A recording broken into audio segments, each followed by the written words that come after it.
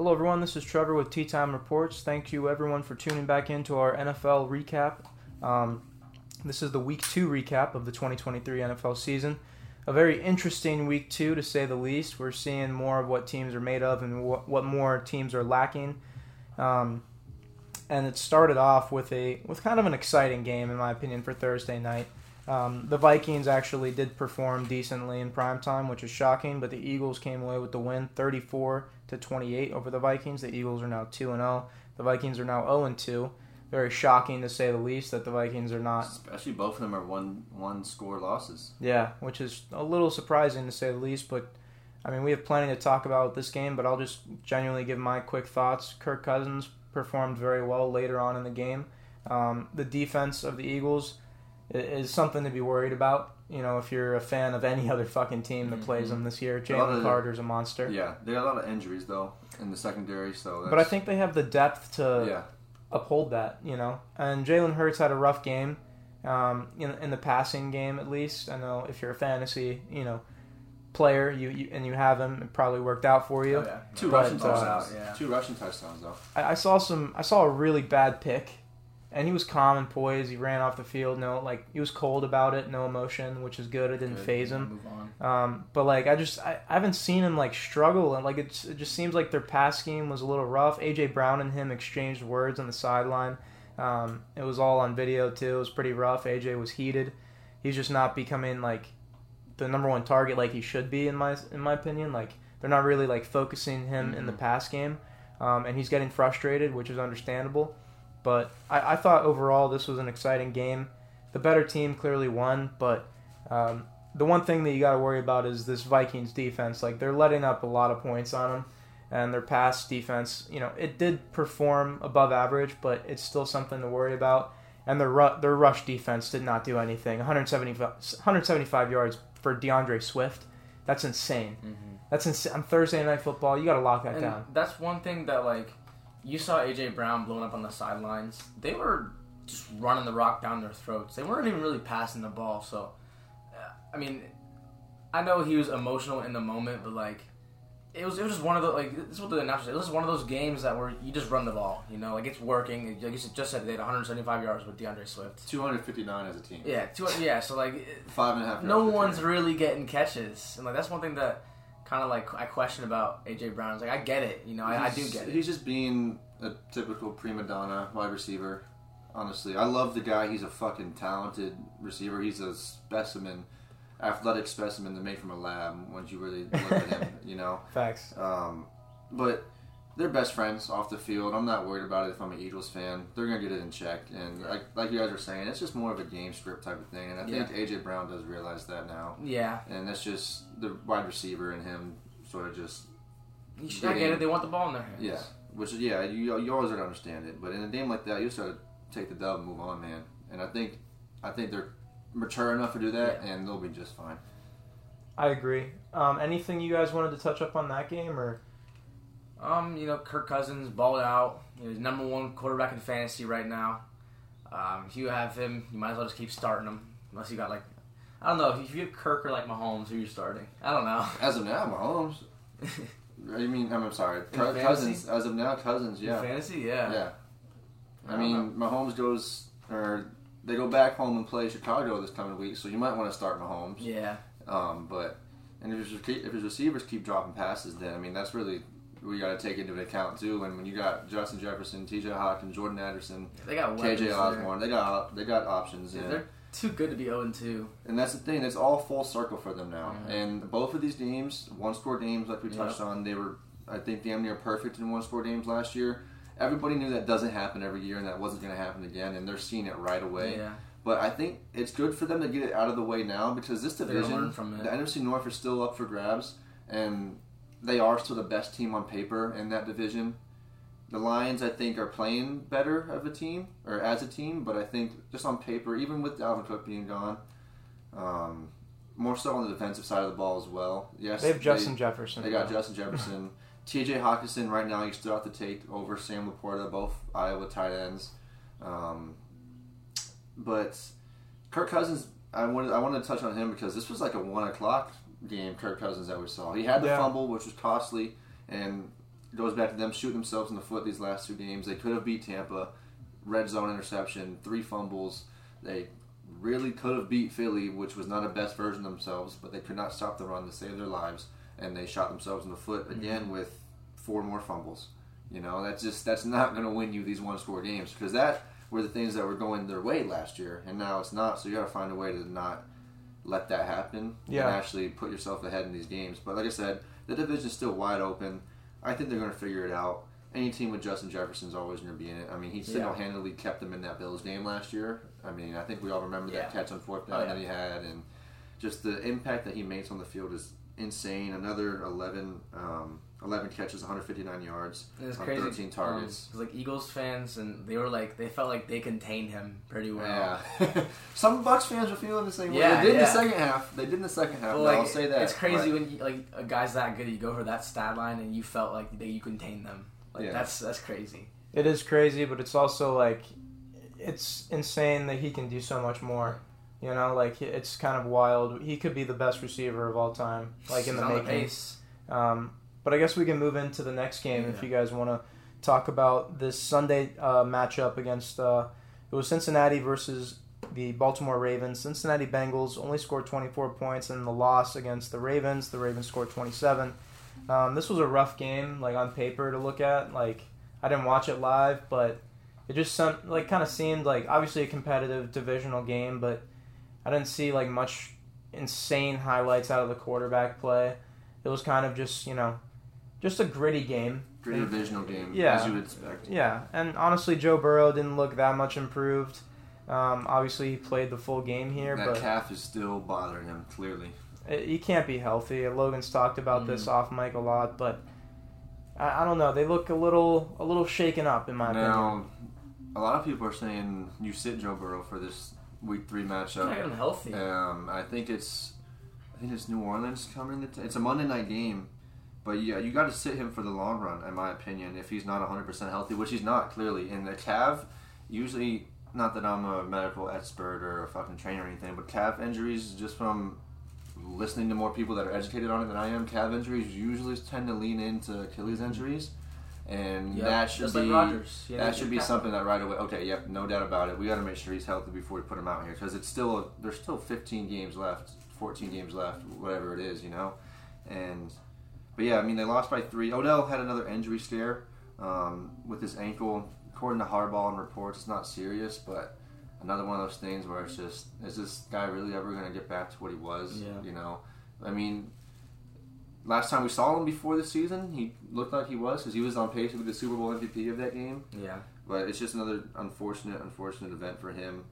T. Higgins made his appearance after being shut out with no catches in Week 1, absolutely balled out, almost 100 yards, 2 touchdowns.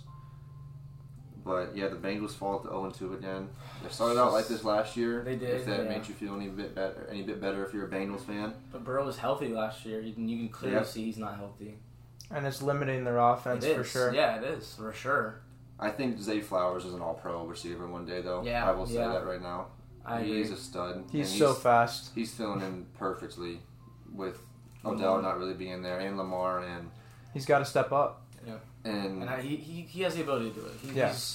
If you watched the tape in college, I mean, you saw it. Yeah, not a lot of people did watch that tape because he played at Boston College. It didn't matter. He was a good fucking player. As far as his draft position, that it did, and a lot of teams sort of slept on him a little bit in that way. Still a first-round pick, though, right? Yeah. One pick before the Giants. I do wish we got Zay Flowers, but I want to ask you guys this though: do you feel like Baltimore is a sneaky Super Bowl contender coming out of the AFC? I don't think so, because I don't really believe in Lamar, because I saw several. As far as what, just to win the playoff game? I don't think he can go to the Super Bowl, especially now that Dobbins is hurt. The run game is, it's okay. They have some backs there, but it's not great.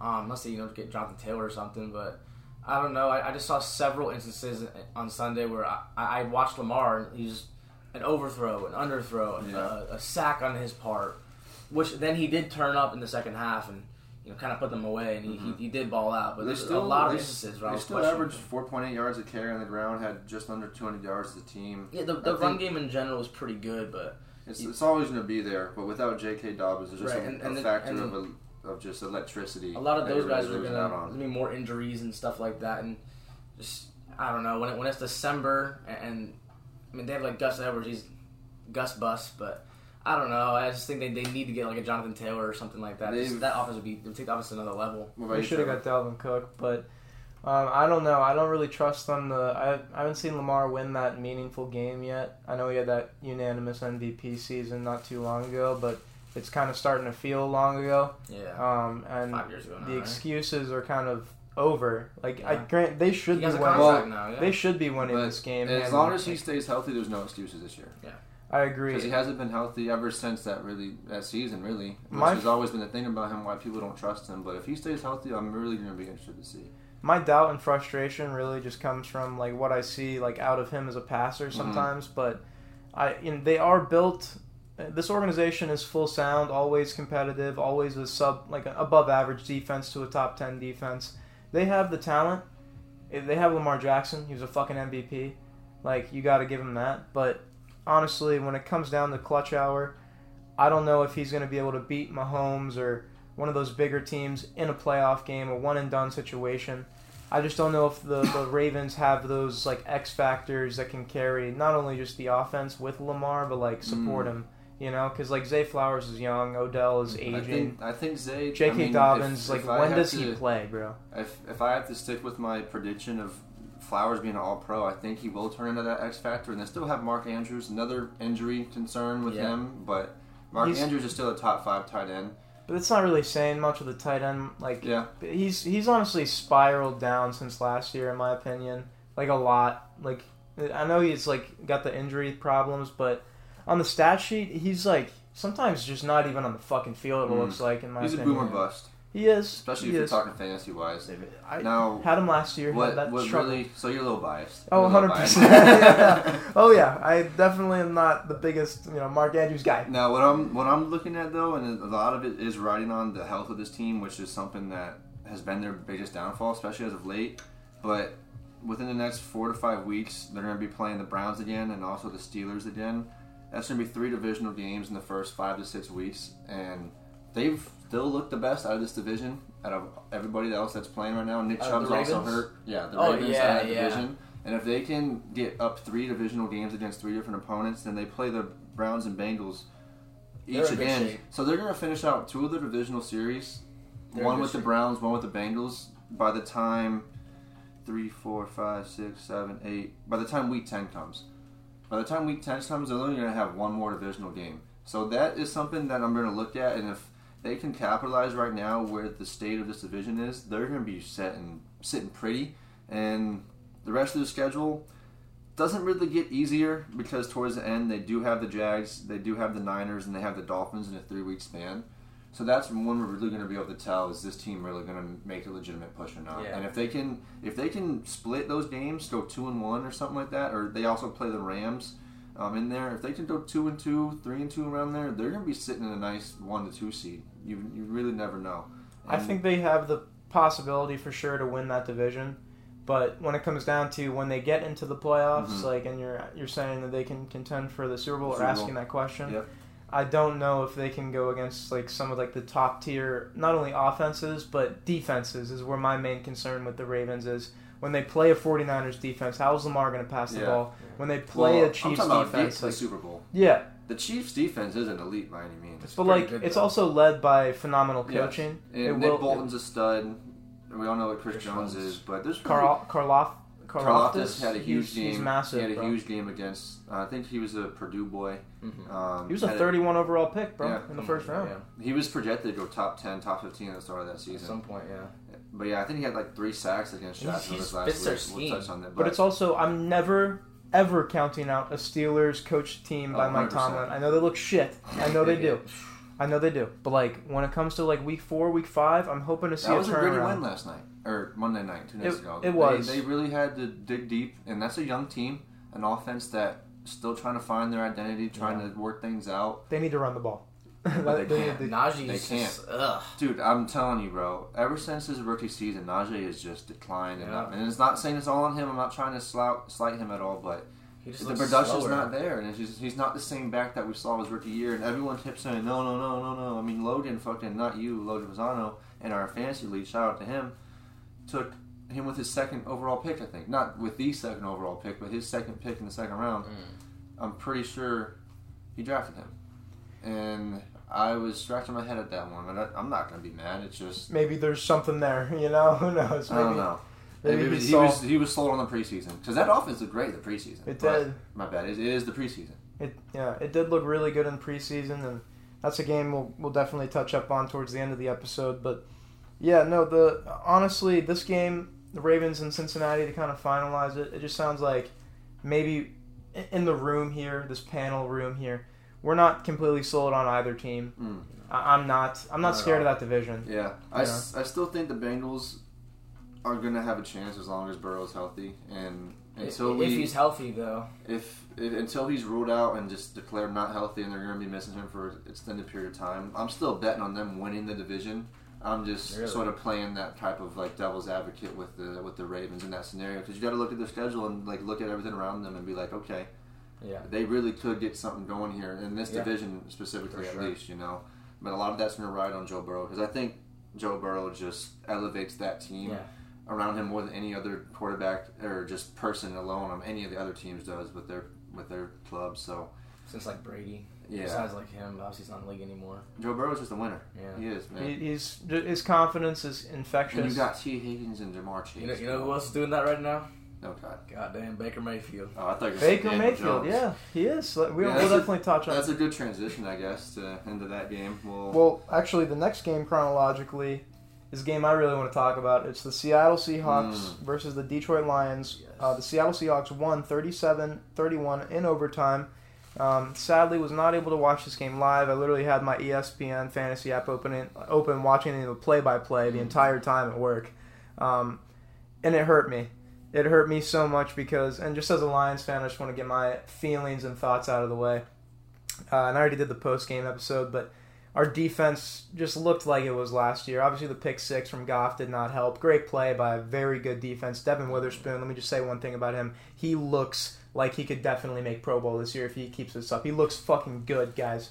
Like, that guy looks fucking good. That defense is good. It's above average. I know this is a high-scoring game. It doesn't really tell tale to that. That's a good defense. But it's coached by a first-ballot Hall of Famer in Pete Carroll, a guy I will always respect. And you got to give props to Kobe Bryant and Tariq Woolen. Those guys play very well. Julian Love, too, had 13 tackles, led the team in this game. Coming from the Giants. Shout out to Julian Love. One thing about him, though, is he leads all safeties in yards given up. I saw something saying, like, the Giants, like... They saw something there. Yeah. But I will shout out some Lions players. Shout out to no one on our defense, besides Alex Anzalone, the only guy that put up a fucking QB pressure in this game with 2 of their starting tackles out, which is insane. Like, we were shut down. We were shut down on defense. That's what pissed me off more than anything. And another thing I want to shout out is Josh Reynolds and Amon-Ra. Amon-Ra had over 100 yards this game. He's a dog. But Josh Reynolds, he continues to, like, kind of flourish in the system a little bit. Like, we saw him get those big catches last year, but the first 2 weeks now, he's definitely filling into what role they're asking him to and not dropping any passes. He caught a really nice ball from Goff. I think it was like a 26-yard TD pass. He zipped it. Goff zipped it in, and it sure-handed Josh Reynolds as usual. Minus the fact that he's not wearing the 83 when he was with the Rams. Those guys look like they've been doing it. They have chemistry. They do, and he's a sure-handed receiver for the Lions. I really wish that Jahmyr Gibbs was utilized more in this game, but I feel like they're slowly breaking him in. David Montgomery's putting up the numbers you would ask, but it was just the point where we came down. Got carted off with the hamstring. It was a thigh bruise. Later found out, so he's actually going to be good. Yeah. But they did elevate. They did elevate Xavier Knight. Zonovan Knight. Zonovan, excuse me if I mispronounced your name, bro. But I'm a little worried about overall our injuries. Vitai's injured. C.J. Gardner's on IR. What happened to him? I think it was torn pec, right? Torn pec. So it's not something that was lingering from the offseason injury, because he was questionable up until week 1 too. It may have been something like that, but I don't think it was, bro. Because he was genuinely surprised, and his Instagram post was pretty sad about it. But that hurts. That hurts a lot. So we're gonna be elevating. Gosh, I hope Jerry Jacobs is not going to be... But Brian Branch with the reps, though. He will, but he needs to be playing where he is right now. He had a decent game, but what were your guys' thoughts on this game? The Seahawks. Geno came back to life. Week 1 he struggled and he came back to life. Tyler Lockett played like Tyler Lockett does. Gave me some good value in fantasy. But yeah, I mean the Seahawks are going to be a good team this year for sure. They're right in that division contending. Ultimately, I think the 49ers will probably win the division, but Seattle's no slouch. They are no slouch. If Geno's playing well, I mean they have the run game. They have the pass game. They have the defense. Like why? Like they could even be a Super Bowl contender. Like I don't know. Like it depends on Geno really. If Geno plays well in the playoffs, once they get there, then they could be a Super Bowl contender. Pete Carroll's done it before. I mean, I don't see why not. I'd feel more comfortable in the Ravens being a Super Bowl contender than the Seahawks. Think so? Yeah, I agree with that. Because I feel like the Seahawks division is way harder. Yeah. Like they will have to face the 49ers. But I see what you're doing. I see what you're putting together, though. I really do. Especially with Pete Carroll. I love. Do you guys ever see the videos of him in practice rolling out and throwing dimes and people saying shit about? Don't get me wrong. AFC is way harder, and I agree with you. But like, I feel like the top teams in the NFC are solidified as like those top teams, like Eagles and 49ers. Yeah, for sure. You have to pass those blockades. Cowboys. The Cowboys too. You have to pass those blockades, and those are the top 3 teams in the league right now. I don't know if Geno's going to be able to overcome the Dallas Cowboys defense. But I don't see why not though. They have the weapons to do it. They have the weapons, but when it comes down to him, yeah. We saw Zach Wilson with the weapons out there, and 10 points. And the Seahawks and Cowboys have a history in the playoffs, don't they? They do, actually. Yeah. They do. I think, was that the catch? I think so. No? That was the Packers game. Okay. Yeah, it was the Packers. It was in Lambeau. Okay. Packers, Seahawks, yeah. Okay. But yeah, the Cowboys and Seahawks definitely have some good matchups. So I think that was the Jermaine Kearse catch, I want to say, or was that the Packers too? I think it was the Jermaine Kearse catch. Yeah, in Seattle, I think. Yeah. I think so. Was that like 2016? Something like that. I don't know. Something like that. We could be completely off. Early Russell Wilson days. Yeah. But overall, Brandon, you didn't really voice your thoughts on this game. Anything to add? Yeah, I thought this was sort of going to be a trap game for Detroit in a way, and it sort of did turn out, unfortunately. And I was right there with you. 2 starting tackles out. I thought they were going to run. I mean, Aiden Hutchinson alone, I thought was just going to run all over that offensive line and just ruin the day for Geno. And they were getting everybody bought in on these blue ski mask things and this and that. And I thought I really wanted to pick them in my Survivor League, and I was high on them just like everybody else. Then I came back to earth a little bit. I was like, this kind of looks like a trap game because it's we saw a complete opposite out of the 2 teams in Week 1. The Seahawks looked like fucking shell themselves. Lions didn't play exceptionally great, but they fucking beat the Chiefs, you know, and they played good enough. Jared Goff looked great that game. Defense was making plays. Brian Branch had the pick 6. You know, you remember just as good as we do. Besides the pick 6, 3 touchdowns over 320 yards. 126 QBR. I'll take that out of Goff played good. Only 7 or 8 incompletions. Another comfortable game from Jared Goff, and he knows what he's capable of doing, and he knows that he can do it with the weapons he has, and he knows that he's confident. He doesn't have the confidence in himself. He does, but not only that is what I'm trying to say. He trusts his guys. The guys that are on the sideline calling the plays, and the guys above him have that same amount of confidence in him, and they're gelled. That wasn't the case in Los Angeles with the Rams or St. Louis. Whenever he's like a bot. He probably had the confidence in himself, but there was always, we knew it. He probably knew it. The guys on the sideline didn't really have that same confidence in him.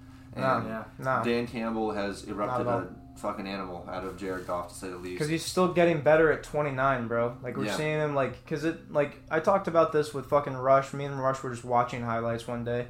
And I'm like, and this was like old Goff tape, and not old, but, early Lions career. He's not a guy that's going to extend the play. No. He's not relying on that, and he knows that. So you have to fucking be zoned in. Everything that Zach Wilson is not, Jared Goff is. His IQ is probably 5 times better than Zach Wilson's. No offense, Justin Fields. No offense to any Trey Lance fans. Those guys have all the attributes, but if you don't have the mindset or the football IQ to use them, you will fail. And you don't have the coaching staff. Brady, look at him. Look at his 40, bro. Look at his 40. No, Brady was athletic, but not compared to fucking Zach Wilson. It's the proof in the pudding that Peyton Manning straight up said, you can win a Super Bowl with Jared Goff. I trust Peyton Manning. Tony Dungy predicted the Lions to beat the Chiefs opening night. I think that genuinely you can use a quarterback like this, like a Sam Howell, like a Baker Mayfield. We're going to touch upon him. That it doesn't have all those attributes that you ask for out of Patrick Mahomes or Lamar. He can play the position. He can play the position better than others. Have the confidence and know the playbook, bro. And speaking on this game right here, I think this could be like a playoff matchup. I agree. Like, let's say the Lions get the 3rd seed, because let's say 49ers, Eagles have 1 and 2 in whichever order. Yeah. Lions have the 3rd seed, and then they'll play the 5th seed, right? I'm literally so harsh. Or 6th seed. I'm saying the Lions get the 5th or 6th, bro. I don't. Then. They're not going to win the division. I don't know, because the Packers. I'm scared of the Packers. I wouldn't be, dude. I'm not scared of Jordan Love, but I'm scared of that defense. I know they didn't perform well. And trust me, I'm just as biased against the Packers being a Bears fan, but just this year alone, I wouldn't be... I think you guys have a better chance. I wouldn't be worried about... I'd be more worried about the Vikings than I would be the Packers. I would. I have to see the Lions beat the Packers in the first matchup to actually be like, okay, I'm not too sure. Y'all beat them in week 18 last year to knock them out of the playoffs with Aaron Rodgers. But this is a rejuvenated offense. Like, I'm going to give the same respect to the Bears. I'm going to give the same respect to the Vikings. Because this is a gritty division. When they play, when all these teams play, they've been playing for 100 years. You don't know who's going to win, bro. You really don't. The way I feel that way is because when it comes down to the crunch time, I'm still taking Jared Goff over Jordan Love, dude. I will, yeah. When it comes to matchups, just saw it this week. Jordan Love had a position to win the game, 2 minutes left, crunch time, and he was not making the throws he needed to make. He had the time, he had the open looks, he was not making them. And Jared Goff, in that position, he's going to. He excels. He does. That's the only thing, as of right now, until we see them play, like you said, that's the only thing I'm giving them the advantage on, because that's what it's going to come down to. Because I think that they do have the edge at receiver with some of their weapons right now. They have more, the Packers, Christian Watson, Romeo Doubs. Christian Watson hasn't been playing. I don't agree with I think you guys have a lot better I think so too. Amon-Ra, yes, but when you actually... Christian Watson is more of a threat, in my opinion, than Josh Reynolds or some of our lesser... Well, he's not playing until when it comes to Christian Watson. He's played yet. Oh, he hasn't played? No, he's been out the first 2 weeks. Romeo Doubs has looked good, but... I like Romeo Doubs. I'm not going to lie. I like him. You still got to take Aaron Jones into account, but Jahmyr Gibbs is also still getting factored in, but he led the team in targets last week. He had 9 broken tackles, tackles. Had 7 catches, only 7 carries for 17 yards, which you want to see him get more involved with that, which I think we will. And all I'm going to say is this might be like the Packers, and the only reason I'm giving them the credit and the maybe the respect, maybe being a little generous, they've been good for is it's because this rivalry is so real, and they're not going to forget that we came in and ruined their playoff chances, bro. And it's Matt LaFleur. He's been a 2-time 13-3 coach. Like, he got Aaron Rodgers. He didn't get him those 2 MVPs. Ayahuasca and Percocets did, but he was a part of that. You got to give him props. I'm going to give him respect. He's a great coach. And Jordan Love, I know he's looked rough in certain aspects of the game. But he's good though. On paper, he is a decent quarterback right now. No picks. And don't get me wrong, maybe he's going to get better. Maybe the past defenses he's gone against have been a little lackluster, but when you break it down, pretty good pass defense though. Yeah, they're still finding Christian Watson. They have good individual players, but as a unit, they're still trying to find their identity. Yeah. But I mean, I think it's only going to go up from here. He's already been playing really well. 4 of those 6 touchdowns are touchdowns that are no credit to him, but they still is stat line, and you still got to get him credit for it. But you still got to look deeper into it. And I'm still not taking. I'm not feeling better about the Packers than I am the Lions as far as winning that division. I feel you. But I agree with that. I guess when we break it down to the season, but I do want to keep my eye on the Packers. Yeah, as you should. And like you said, that defense is the best in the division.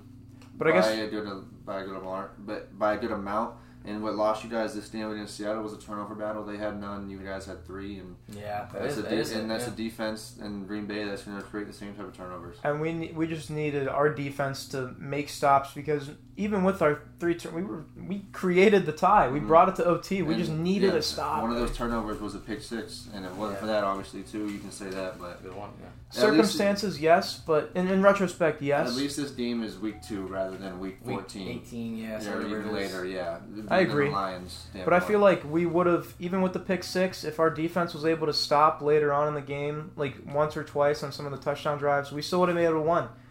We still would have been able to win. Excuse me. Our offense is way better. Goff was playing insane, bro. Over 300 yards, 3 touchdowns. That's elite play from a quarterback. The pick 6, obviously not good, but it's one of those plays. He was trying to force the ball. I get it. But you don't feel completely sour about that loss. No, I don't. A loss sucks either way. But I'm more upset with the defense not even doing what I thought they would. I predicted a massive game out of Aiden Hutchinson and Josh Pascal, who's on IR now.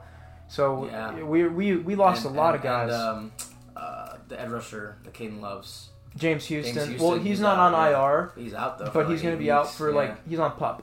So he's going to be returning this year. But he'll, this is prime time because we have the depth. I'm not going to sit here and question our depth. Aleem McNeil needs to step up. Isaiah Buggs needs to step up like he did last year. He had 4.5 sacks. Let's get back to pressure. Let's elevate not James Houston, but Aiden Hutchinson. Let's bring in some of John Kaminsky.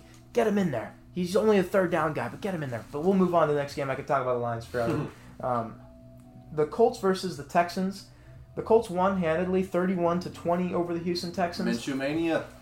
Minshew did come in and ball out. AR did get injured. He had early 2 rushing touchdowns. First touchdown of the day. First 2 touchdowns of the day. Really. Well, maybe not in the entire league, but for that game, he had they were within a minute and a half of each other. But honestly, I think even though the Colts won this game handedly, I think the story of the game is C.J. Stroud. What do you guys think? Brandon, if you wanted to talk about this, I know you've kind of been high on what they've been doing with C.J. Stroud. I agree with it, though. Yeah. I feel like from the media standpoint, it isn't, but as far as what our general consensus is, I agree. I mean, 47 pass attempts, completed 30 of them, 300 yards again, almost 400. And the Colts is not like a bad defense at all. It's a good defense. And 2 touchdowns through the air as well. He got sacked 6 times, so that definitely doesn't lie to you. They couldn't get any run game going, so... But Nico Collins was also another story of this game. Tank Dell as well. 2 very young receivers that are just really working on chemistry and developing their chemistry with a very young quarterback right now. And this is literally the best case scenario for a very, very, very bad team that just drafted a quarterback in the first overall, or the first top 5 picks, and has young receivers and just throwing them out there and seeing what he can do. You're not going to win games. You're not expected to win games. But he's out there throwing fucking 91 pass attempts in his first 2 games. He's looking efficient. He's making reads. He's making throws out of the pocket. He's extended plays. And he's giving you exactly what you want. Mm-hmm. You're not seeing any really negative signs from him. This is from the way C.J. Stroud's handling it, from the way the coaching staff's handling it, from the way the front office is handling it. This is exactly how you handle a first-year rookie quarterback that you're trying to build your franchise around for the next 15 to 7 years. Prime example of what you should do. Shout out to DeMeco Ryan. So I loved the fact that they hired him. He's going to be a good coach for this organization. Yeah. He's going to turn it around. He will. Houston. Maybe not in the next 2-3 years, but in the next 5-6 years, this team will be something that's going to be formidable in the South, and you got to watch out for him. And I'm gonna be looking out mainly for the defense because he's a defensive-minded guy. And he has Derek Stingley and Will Anderson to work with. And they've been playing very well. Yeah. Derek Stingley in Week 1 played very well. Anderson got his first career sack in Week 1 as well. And one thing I did want to touch up on, and I agree with what you said completely, but I think that they're handling C.J. Stroud perfectly.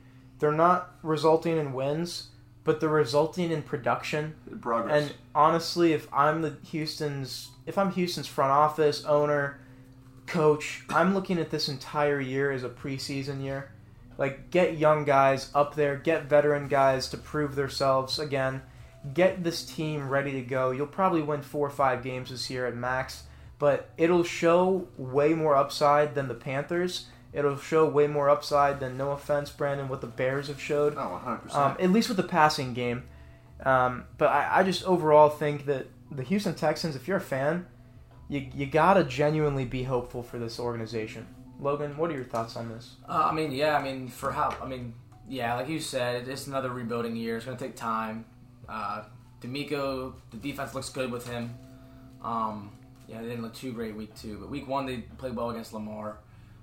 It's going to take time. The offensive line is beaten and battered right now, badly. I think 3 starters have been hurt since Week 1. Before Week 1, it's 2 games in a row. Not a good sign. Why Dameon Pierce has not been producing at all. 2 yards of carry. Yeah. Not from Pierce, but as a team. Well, Pierce had 2.1 yards. I think Kenyon Green, the first-round pick last year, he's out for the year, I think, or something like that. Juice Scruggs, our second-round pick center, he's been hurt. I think he's on IR. And Dalton Schultz has been a flop for them, too, honestly. And who's Titus Howard? He's been hurt, too. That's 3 starters. 3 high draft pick Stroud starters. also did put the ball on the ground twice, lost one of them, but that's just going to happen from, the scenario he's been put into, being thrusted into the Wolves. That's sort of a tribute to what I was saying earlier. Some other big stories about this. We were touching on Will Anderson, but the Texans also had 0 sacks on either AR or Minshew. So that's something that a little bit of alarming when you take the number 3 overall. I'm not saying he's going to get you sacks every game and he's going to carry that defense, but it's also to the point where Gardner Minshew, they didn't expect obviously AR to get knocked out of the game.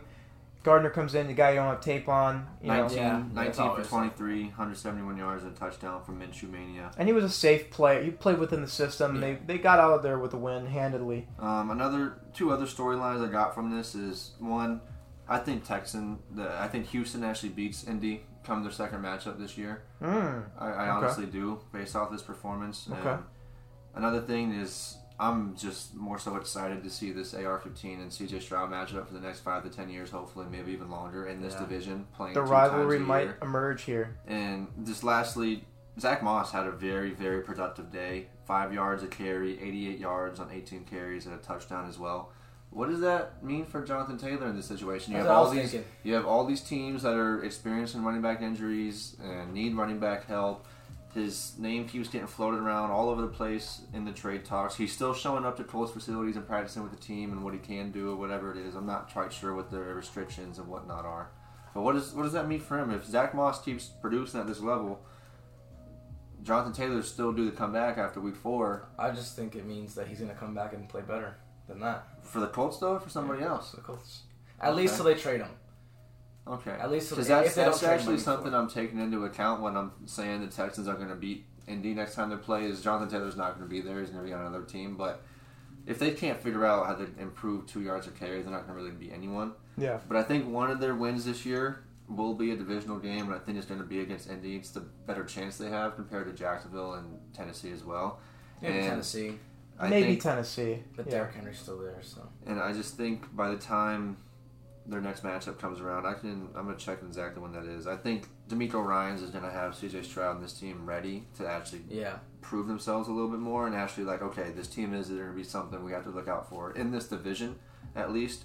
They don't play again until week 18. Okay. So it was their last game of the season. Okay. So they'll get the final product of the rookie year of CJ. So yeah, especially that's going to be a very. I'm going to mark that game on my schedule honestly because you're going to have. I mean, granted they're both still healthy. It's going to be like a fucking draft pick game. Well, but you're going to have the final product of the season for the rookie seasons of AR-15 and CJ Stroud.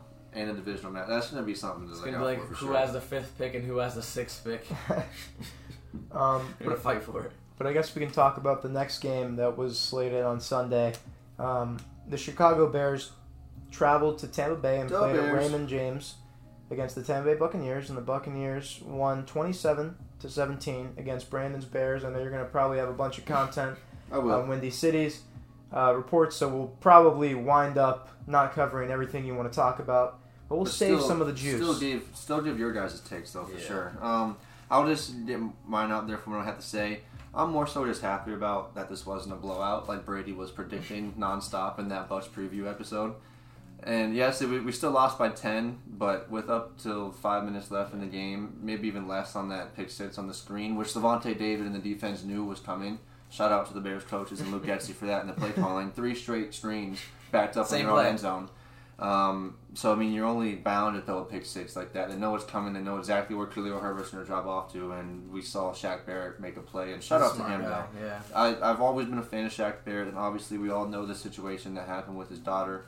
Rest in peace to her. But it was really beautiful and cool to see him at that moment and dedicate it to her.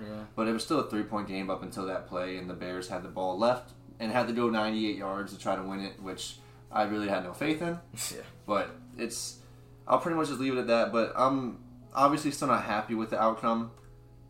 I saw some improvements, but also some regression from Justin Fields in some ways, which I'll touch on. But overall, I did expect to win this game because I thought we were just going to wipe it clean.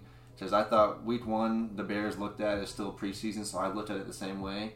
And I really, based off the Bucs week 1 performance and what their strengths and weaknesses are, it fed into what our very few strengths were in week 1, so I sort of was basing it off that. And sort of did go to opposite because Rachaad White ran all over us in a way, and I did not think that was going to happen at all. But like I said, I'm just more so happy it wasn't a blowout like everyone was sort of thinking it was going to be.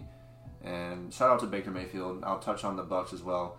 He's doing exactly what he needs to do as far as saving his career and exactly what he needs to do as far as running that Bucs offense. He has so many weapons. He has a first ballot Hall of Famer at his disposal. He has a true wide receiver number 1 on any other team, and Pro Bowler out of Chris Godwin. Cade Otton is not a bad tight end. Plays, yeah. He is not a bad tight end. Rachaad White, as far as out of the backfield as a pass catcher, is always going to be formidable. Then Trey Palmer as well. Very sneaky wide receiver 3, and they have the weapons, and Baker's getting it to them, and they have the protection on the O-line. And even doing a little more though, like Baker's doing he's doing and a little more, and a little bit more. That play where he was getting dragged down and threw that little sidearm pass, it didn't result in a first down, but it gave his team a chance to get the first down on a third down. And now it still does worry me how they came out in week 1, but still week 1 in the first half, it does sort of leave it in your mind though that can happen on any given day, and if that happens, is Baker really the guy that you trust to? You gotta be consistent. To be in a shootout and bring you back when you're 3 touchdowns down. I mean, we saw that game with the Rams on Thursday night last year. Shout out to him. That was one of the coolest performances ever, bringing his team down the field there and winning it right after being signed on that Thursday night game. That was actually pretty cool. I remember that game. And I've always been a fan of Baker. I've always rooted for him. Going into the Browns organization as the number 1 overall pick with the history that they have, they're just as cursed, if not worse, than the Bears are when it comes to quarterbacks. Worse. I say worse. Yeah, and to go in there and to be in that environment and to still be successful, you set the rookie record in touchdown passes. You beat the Pittsburgh Steelers in a playoff game, and still to be treated the way he was didn't work out sort of the way they expected to, and to still come back and be now on a fourth team in like 2 years or some shit, and he's playing for his career and he's doing good, and maybe the Bucs have found their guy for the next 2 to 3 years just to see what might happen. I still don't think he's ever going to get you over that next step, especially when you have the teams that you do in the NFC. I mean, we're going to see it this week. Philly's coming into town to play Tampa. They're very, very hurt. The Eagles are. James Bradbury's been out. He's pretty much been the only cornerback to ever really lock down Mike Evans along with Marshawn Lattimore at times. He's going to be out. Their best safeties, I can't think of his name right now. Antoine Winfield? No, for Philly. Oh. Damn. What's his name? He's only been there he has the same last name as somebody else. Oh my god, this is going to blow me. I'm going to find it out though real quick. I forget it too. I'm not going to move on until I find this. I'm sorry. You know what's crazy? Like when it comes to safety in the mock draft episode, if you guys ever listen to that, I literally had Brian Branch going number 10 to the Eagles in the draft. Shit, after that week 1 game, kind of looked like it. I legit was like, damn, bro, did we get a guy that could be... Yeah, he's good. Yeah, I think so too. I really enjoy watching him play. Reed Blankenship. Blankenship. He's a very good safety. Because I always saw the R Blankenship. I'm like, Rodrigo Blankenship playing safety for the Eagles? Dude, what if he switched positions? Yeah, he switched positions. But he's going to be out as well. So if there's a time for the Bucs to catch the Eagles in a trap game, it's going to be this week. But when it comes down to it, end of the season, I don't think the Bucs really are going to stand a chance against a team like the Cowboys or the Niners or the Eagles. But they can win this division, and one thing about this game and some of the other games from the teams in that division is that we all thought this was going to be the worst division on the football, or a lot of people did at least, towards the bottom, and the Panthers are living up to it, but the Bucs, the Saints, and the Falcons are all 2-0. Yeah, so they're really defying the odds in a sense. Yeah. But, go ahead. My bad. That's all I had pretty much. My thoughts essentially were I was disappointed in the Bears' offense for sure. Their defense also looked a little lackluster, especially for a defensive-minded head coach. I figured they'd be able to contain Baker. You know, we all know what he was, in the past, but now he's kind of reviving himself. But the Bucs' offense looks really good, like well-rounded. I'm very surprised myself. Brady even predicted the Rachaad White touchdown in that pregame episode of the Bucs. So Rachaad White might be something going into the season, at least, something for the season. But Baker looks above average, and he looks like he can actually, maybe lead this team to some wins this year. And I'm not gonna sleep on the Bucs because Baker's playing at a confident level, and when he has confidence and he's a guy that plays with emotions, he's very good. They could win this division. They could so as well. Yeah, for sure. They could very well win this division and host a playoff game. I think it's between them and the Falcons. That playoff game could be against the Eagles or the Cowboys, which is really going to be unfortunate. Maybe the Giants. Yeah, if that's the case, then you could actually fancy the Bucs to win the game in the playoffs. I'd have to go to that game. I mean, if it's at Raymond, we got to check it out. We all got to go at that point, right? Dude, I'd have to pay for it. Fuck it, like. I literally just Fred Beyer it and just walk. Did you guys interval. Did you see him at that fashion runway? Yeah, that shit's funny. I think I would just like street on the field. As of just now, per Ian Rappaport, the Bears defensive coordinator Alan Williams resigned this morning. What the fuck? Well, good. Well, he didn't travel with the team to Tampa, and Eberflus took over for the defensive play calling, but it was all for personal reasons. Wow. And he had a very poor performance against the Packers week 1, but yeah, he's just completely resigned. Wow. They probably had like, yo, bro, you're good. Just stay home. Stay at home. But yeah, the fact that Eberflus called that game on defense is also scary. They did look a lot better, and we were getting pressure at some moments, but we're not seeing the playmaking we need to see from Ngakoue. Yeah. And other than that D-line is just worse than last year, unfortunately. What about Gervin Dexter? He's just really not playing. He's not anyone that's going to... He's more of like a run stopper, and he's doing good at filling into that role. So is Zach Pickens. They've been, in the very short stints they've been having on the field, they've been making an impact, just causing havoc in the interior of the D-line. But they can only do so much, and Tyreek Stevenson was just picked at all game by Mike Evans and Chris Godwin. I mean, rookie cornerback, you kind of had to expect that. But yeah, you asked a lot of him, and that's honestly, I can't blame him entirely. That's like he has no veteran help from the back, no safety help. And Bo Jackson or Eddie Jackson got ruled out for the game in like the first or second drive. Quan Brisker got hurt in the first drive and missed the whole first half. So we were playing with a practice squad safety and a fourth-string safety for the whole first half, so it just made it even easier to target Tyreek Stevenson. So we got picked apart defensively in the secondary and on the run game. But the play calling, as much as you read, like, why does that even make sense based off what you just said, was better than it was week 1 in the defensive play calling. Because we were actually making third down stops and getting off the field in moments where we weren't week 1. And it was just due to the play calling, honestly. That's what it came down to. Yeah, I saw, when I was watching the game, I remember I called it out. Brisker and, I think Eddie Jackson went out, right? Mm-hmm. And I was like, damn, it's too hot for them. Because it really is. It probably was too hot for them. It was fucking too hot for me. As you can tell by my fucking you were there. Line, yeah, dude. You were there. If you guys aren't following the Instagram for the song of the day at Tea Time Reports, Brandon's, kind of tanned up mugshot is up there, so check it out. But I guess we can move into the next game, which we can kind of briefly gloss over. This was a slugfest with the Kansas City Chiefs versus the Jacksonville Jaguars. Obviously, the Chiefs come away with the win here. They're 1-1. Mm-hmm. Jacksonville is 1-1 now, I believe, as well. Correct? Yep. Both really good teams, great quarterbacks, great coaches. This was a good matchup, but a little disappointing on the score sheet. But Jacksonville really underperformed. No touchdowns. Yeah, 9 points. They got locked down. Maybe not the game you expect from these two teams. No, and complete opposite. Patrick Mahomes 2 touchdowns and a pick. He has 2 picks in 2 games. Very un-Patrick Mahomes-like, but I get it. He's gone against 2 gritty teams. But this is definitely one of the games where I was like, okay. T-Law didn't play great either. It was just one of those games, My biggest takeaways is that you saw the immediate impact of having not only Travis Kelce back, but Chris Jones back as well. The Jags just could not get anything going offensively. Chris Jones made his impact immediately, had a sack and a half, had another tackle for a loss, and 2 QB hits, and a pass deflection. So he pretty much just filled up the entire defensive stat sheet in his first game back. Nick Bolton balled out again. Karlaftis had a sack and a half. I don't know where I got 3 sacks from earlier. It was Danielle Hunter for the Vikings had 3 sacks Thursday night. That's what I was thinking of. But yeah, it was just an all-around great defensive performance, not only from the Chiefs, but the Jaguars as well. I mean, anytime you hold the Chiefs to 17 points, that's a success. And usually you're winning that game if you're the opposing team, because the Chiefs defense has never really been known to stop people and hold them to no touchdowns, especially an offense led by Trevor Lawrence and has the likes of ETN, who did get banged up a little bit and is questionable heading into week 3, which very, very well sucks for me and my fantasy teams, because I have in both my fantasy teams. I have Trevor Lawrence in both my fantasy teams.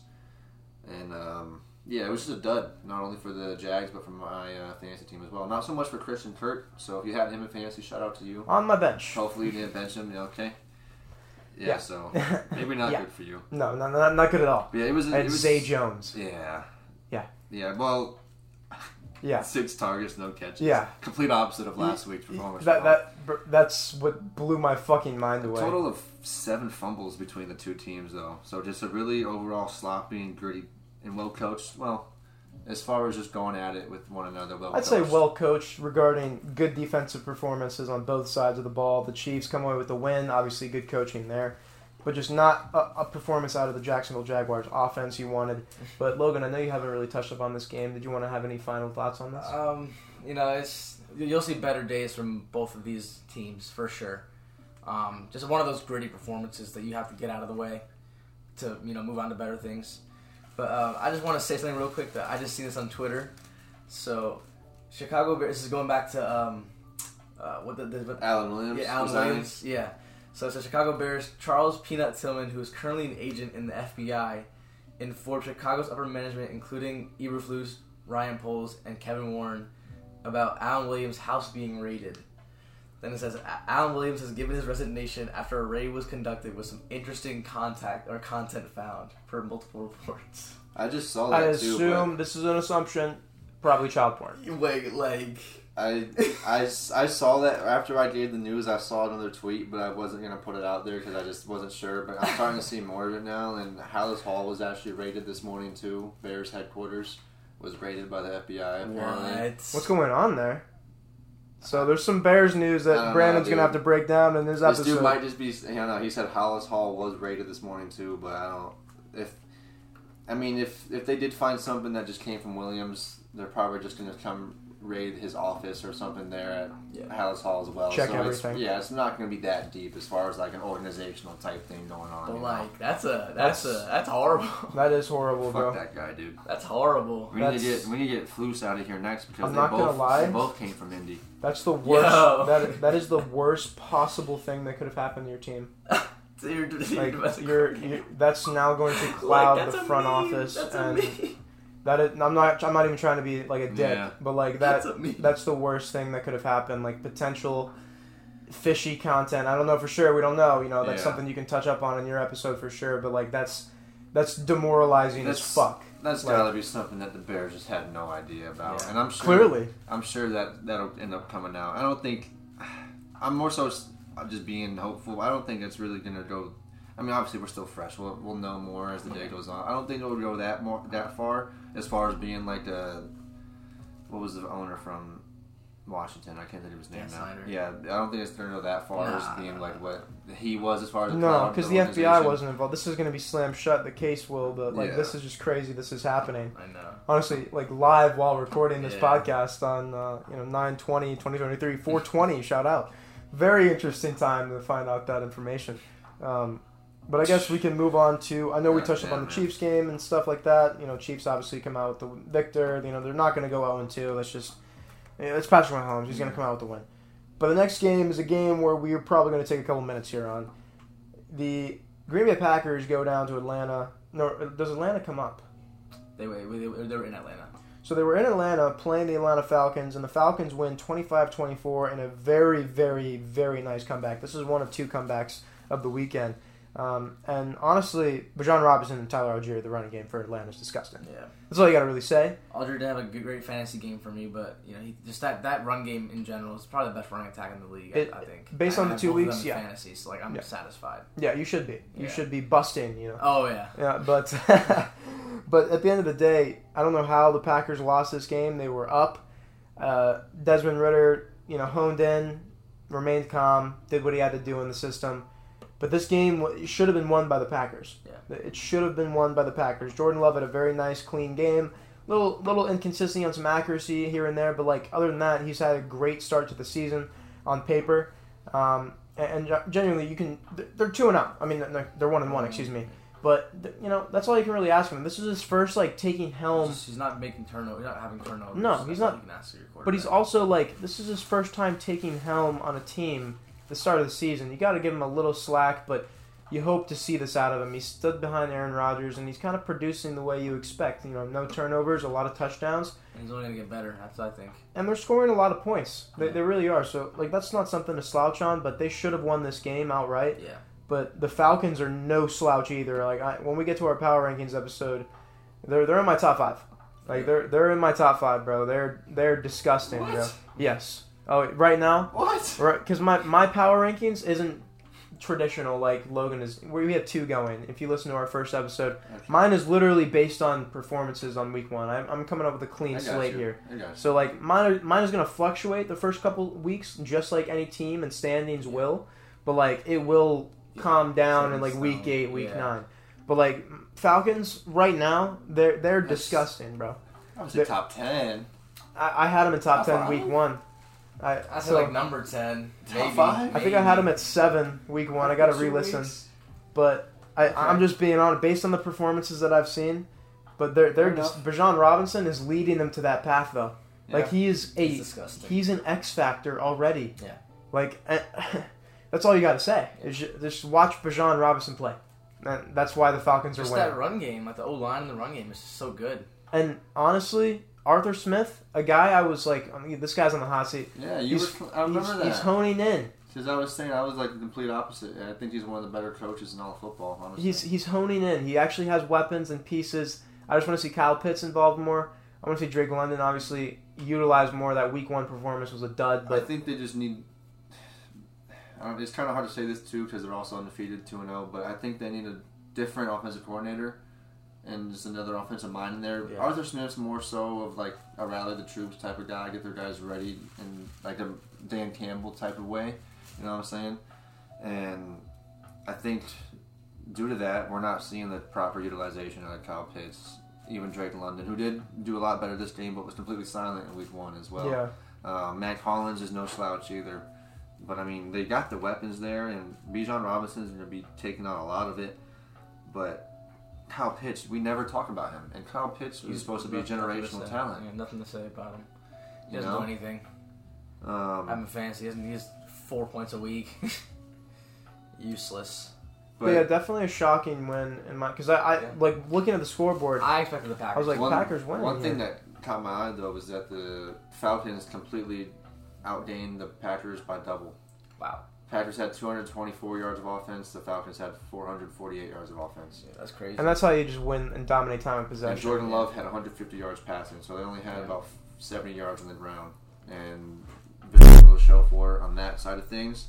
And they didn't even have a turnover either, Green Bay did, and Atlanta did. They lost a turnover battle, and they still persevered and came back down 2 scores in the fourth quarter and just shut them down. And one thing I wanted to ask you guys is, did you know that Wisconsin consumes the most brandy per capita in all of the United States? I did not know that. I think Jordan Love is just consuming half of that because you saw his goofy ass tumble trying to go. That was funny as fuck. That like I laughed when I'm like, bro, what are you doing? And like, honestly, bro, I'm not gonna lie. Like, you know, whenever I was like, throwback to the feed store, when I was like hurling feed and shit, and then I would try and back up, like I would sometimes tumble like that. But that man had no weight in his hand. He hit the ball. I think that also was attributed to his just shit performance trying to bring them back in the last 2 minutes of that game. He was just not making the throw to save his life. Does that attribute to like maybe he doesn't have a clutch gene? Like if he did, it got eliminated by all the brandy that he's drinking. So he needs to cut out the brandy. I agree. It'll develop. He has to cut out the brandy for sure. Yeah. I'm just talking shit because I'm a Bears fan, but understandable he still looks good. He's a very efficient and very accurate passer, minus that last drive there. And he's going to do sort of what Baker does. He's going to do what you need, but then some, I feel like, because when you're behind Aaron Rodgers for 3 years, you're going to have something different and have an advantage over people that just didn't have the luxury to play behind. Like Jameis Winston. Yeah, didn't have the luxury to play behind Aaron Rodgers for 3 years, you know. But until I truly see it out of him to where he's leading the Packers into the playoffs and Super Bowl, I'm just going to be a hater. I will as a Lions fan, I will say fuck yeah. But I do think that he has upside. I think he can get better as a pocket passer because a little bit of his touch throws are, you know, sometimes off. But 3 touchdowns in a performance, even in a loss, like, games, I'll give it to him. 3 touchdowns, no picks in back-to-back games. And I'm going to keep saying it. One of them was just a little jet sweep this week. One of them was a great play by the receiver that broke 2 tackles. And I will use the same analogy when you're playing Madden and you try to hit stick and you miss. And your player just goes flying to the left. That's what the DB did for the Falcons and just completely missed. I have seen him, out of all the touchdowns, honestly, maybe 3 of them were like what I saw. I also will really say this. I was about to say the same thing. The ones that he actually are due to his, I guess, acumen and his own arm they're all beauties. I mean, one of them was a fade route in the end zone in the Bears game, which was really good, and that was great coverage. That was against the rookie Stevenson, and he played that great. It was a better throw and a better catch, and his third one in this game in the corner of the end zone, that was a very good throw as well. That was nice. So, I mean, this is 50-50, you know. Yeah. I don't think it's any bad on him if no, not at all. I'm just basing it off of people are looking at, not saying you're doing it, but like Packers fans, especially letting me know as a Bears fan, they see that 6-0 stat line and they start comparing him to Rodgers or saying he's going to be better than Rodgers. If anyone's saying that, they're smoking. They're smoking dick. Yeah, and so I just thought it gets me a little bit. I get a little emotional. No, I understand because this guy's being owned by this. He's unproven organization. For my entire lifetime. You guys need to fucking beat the goddamn Packers, man. Like you need to not be literally their punching bag. Yes, especially now with his new quarterback. Don't let him get confident. But until he actually plays one of those teams where I'm like. And Atlanta, I do hold highly. It's mainly because of their offense, and I'm going to say that outright. Their rush attack can win games. So good. But I want to see them play like the Bills or like the Bengals or like maybe even the Lions because like they're a gritty team that's going to fight till the end as well. The thing is, they don't. Well, they play the Saints next week. Then they play the Lions. That'll be a good testament to Jordan Love. Dude, they really don't have that game on the schedule where you look at them and you're like, all right, if you beat that team, you're legit, until like week 10, 11 where they play the Chiefs. Mm-hmm. But other than that, they really do not play a team that is looked at as a legit Super Bowl or deep playoff run contender. I mean, literally the best team they're going to play besides the Chiefs are going to be the Chargers, then just the teams within the division, the Lions and Vikings, for the rest of the season. They have such an easy schedule. Mm. Which might benefit to them, but that division schedule is going to have a lot to say in their overall record as well. I agree. The Vikings, dude, anytime they play the Vikings, it's a good game. You can already give them one more win for the next Bears matchup, which is week 18. Okay. And now, honestly, I'll tell you what, if we're in a position to play spoiler like you guys did last year, and just, I mean, like I just said, they could potentially be playing for that last wild card spot. And if we could play spoiler like you guys did last year and beat them in week 18 and knock them out, elevate us to the playoffs, I'll literally like. No matter who, I don't give a fuck who it is, bro. I'll literally give any Bears fan a hand job I see. I'm looking right at Brandon right now. Like, and that would make up plentiful for that week 1 loss we just had. And I don't care what type of season we have. If we can knock the Packers out of playoff contention in week 18, I don't care if we go 1-16. And that one win is against the Packers that game. I will be happy. At least you can get a number 1 overall pick. That and we'll get to say for the rest of my life, we knocked you out of the fucking playoffs with our only win. 1 year. You didn't get swept by Jordan Love in his debut season. I have so many things to hold over them. I'll have like 10 things to hold over Packers fans compared to like the million things that they can still hold over me to this day. But hey, it's you got to count the tallies, you know. Yes, sir. But I guess we can move on to this next game, which is another game I don't really want to take too much time on. The Bills versus Raiders game, 38-10. The Bills win this. The Raiders just look like the Raiders, I guess. The only thing that I'll say is that the changes that we needed to see and we're calling to see out of Buffalo from the Week 1 game were made. No turnovers at all, as a team or from Josh Allen, which is huge. The fuck out. And he was just playing Madden out there, bro. Yeah, that was the biggest thing. Oh, actually, James Cook as well was a big thing because that's one thing I've always been a critic on, and so has everybody else about the run game for the Bills. I touched on it in the Week 1 episode as well, is that Josh Allen is your leading rusher week in and week out. That's never going to win you games when it counts, and we've seen that time and time again. And we've seen these sort of one-off games from Bills running backs throughout the season, but James Cook is a different type of running back than any of the other running backs that we've seen come out of Buffalo since LaShawn McCoy. And that was the end of his career, too, so that wasn't really the same Shady McCoy we all knew from Philly. Yeah. But if he can keep that going, then Josh Allen can keep consistent with riding the ship on these turnovers. I'm not going to say it again, just like every year people have been saying it, but watch out for the Bills in that division, especially now with Aaron Rodgers being done. Let's hold our horses. I'm not jumping on the bandwagon like everybody's been doing and dick riding the Bills the last 3 to 4 years. Okay. I'm not giving them chances anymore. But James Cook is something that catches my eye. And Josh Allen, like that, like that, and it's a defense that we were hyping up last week. Yeah, you were at least. Dude, the Bills, yes. But, like, honestly, it's to the point where, I've lost complete and utter hope in the Raiders. I think that they're just that bad. Like, I think that they're just that 10-point bad. So, like, honestly, it may have just been the Bills being that fucking good, or them just literally playing another preseason game out there. Because, bro, like... I think a little bit of it is because how the pissed Jets, off they are. They lost the Jets have a elite defense. But still, the way they lost that game, especially with Aaron Rodgers going out, Josh Allen just had 3 bonehead interceptions. That's not the Bills that we've known, at least the last year or so, or dating back to when Brian Dable was with. I'm going to throw what you said earlier about the Bucs in the first half. Mm-hmm. I'm scared that it could happen at any time. Yeah. And that could happen against the Chiefs like it's happened, or maybe not like it's happened, but like not coming up in the clutch hour.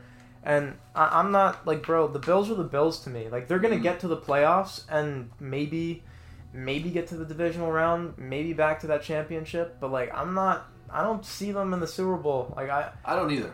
I really don't. And I'm not going that far.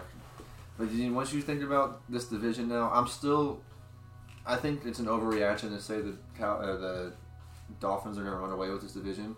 They're pretty fucking good, though. They are. They really are. But just like the Josh Allen thing, it can happen at any given moment that Tua can go out like that, and then their season's in the dumps.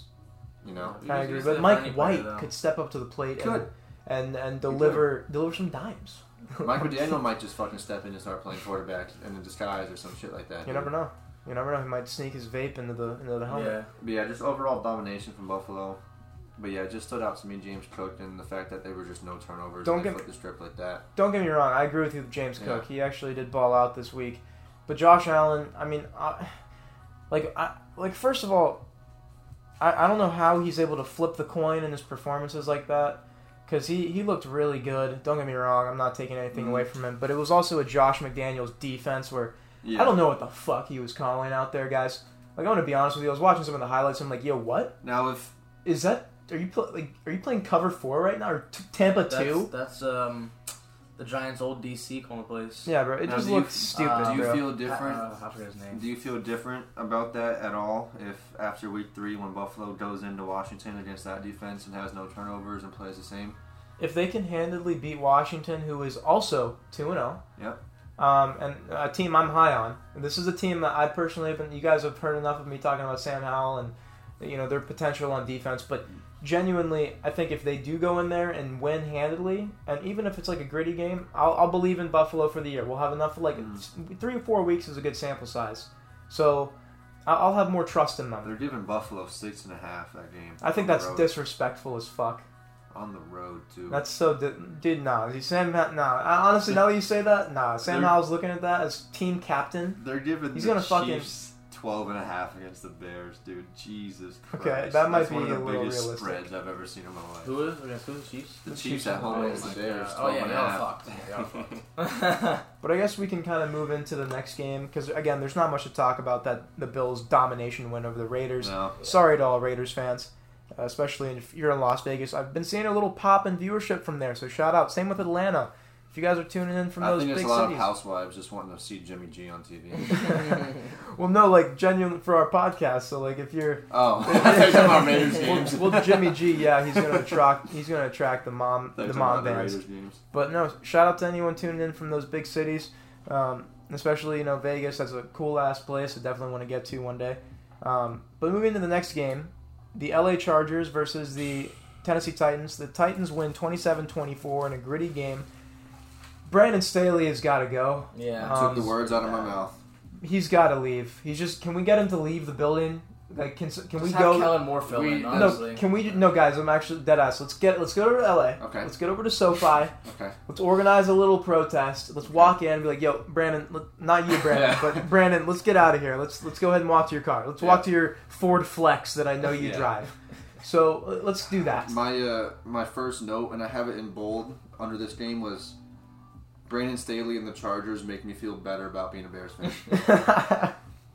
Which is something to say. The Chargers honestly are another cursed franchise. It's they're always good, but it just suck. I think it's possible. If that makes sense. It's possible that Justin Herbert could potentially be in that conversation with the Dan Marino, Aaron Rodgers, or some of the most Matthew Stafford, the most talented arms that the NFL has ever seen.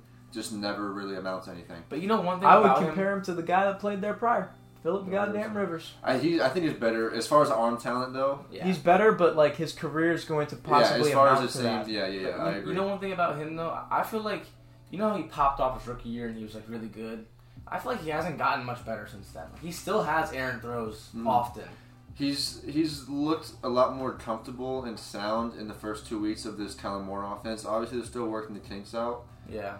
But they just, whenever it comes to the fucking crunch time, they just go dead. They can't put teams away when they're ahead, and they can't really surpass teams when they're behind. And it did come to defense. This was the defense's fault, in my opinion, in this game. And they have so many good individual players on that defense.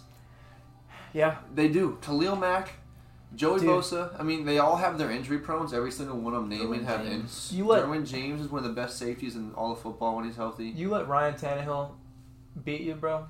Yeah, well, it wasn't Derrick Henry that beat them. So we had, 3 touchdowns, right? Two.